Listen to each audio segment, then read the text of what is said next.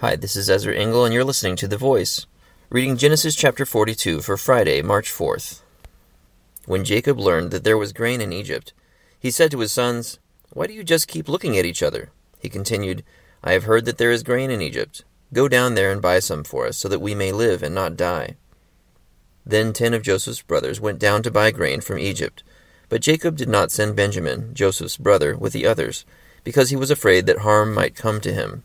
So Israel's sons were among those who went to buy grain, for the famine was in the land of Canaan also.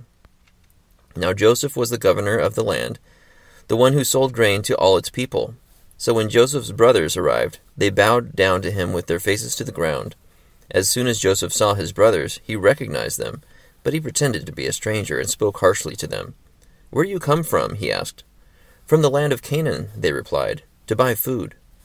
Although Joseph recognized his brothers, they did not recognize him. Then he remembered his dreams about them and said to them, "You are spies. You have come to see where our land is unprotected." "No, my lord," they answered.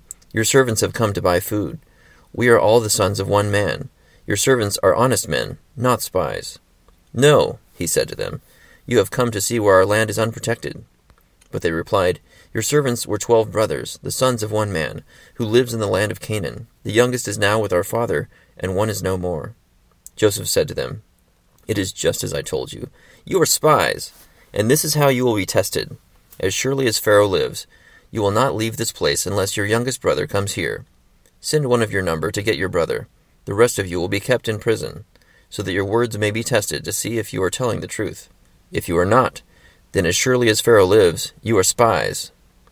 And he put them all in custody for 3 days. On the 3rd day, Joseph said to them, "Do this and you will live, for I fear God.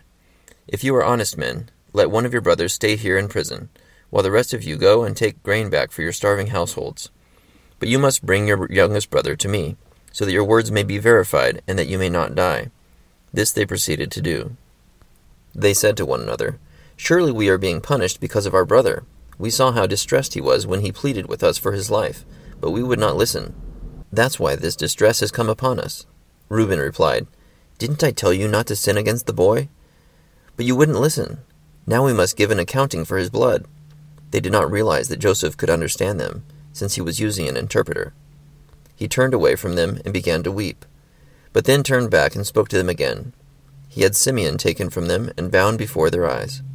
Joseph gave orders to fill their bags with grain, to put each man's silver back in his sack, and to give them provisions for their journey. After this was done for them, they loaded their grain on their donkeys and left. At the place where they stopped for the night, one of them opened his sack to get feed for his donkey, and he saw his silver in the mouth of his sack. "My silver has been returned," he said to his brothers. "Here it is in my sack." Their hearts sank, and they turned to each other, trembling, and said, "What is this that God has done to us?" When they came to their father Jacob in the land of Canaan, they told him all that had happened to them. They said, "The man who is lord over the land spoke harshly to us and treated us as though we were spying on the land. But we said to him, 'We are honest men, we are not spies.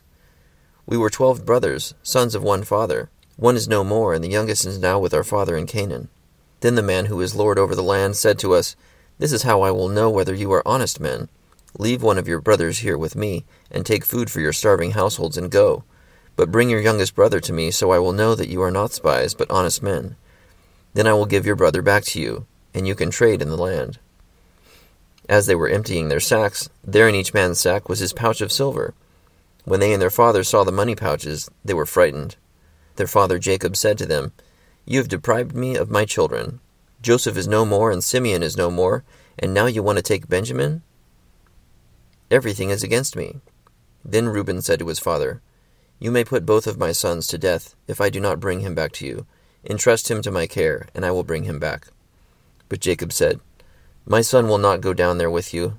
His brother is dead, and he is the only one left.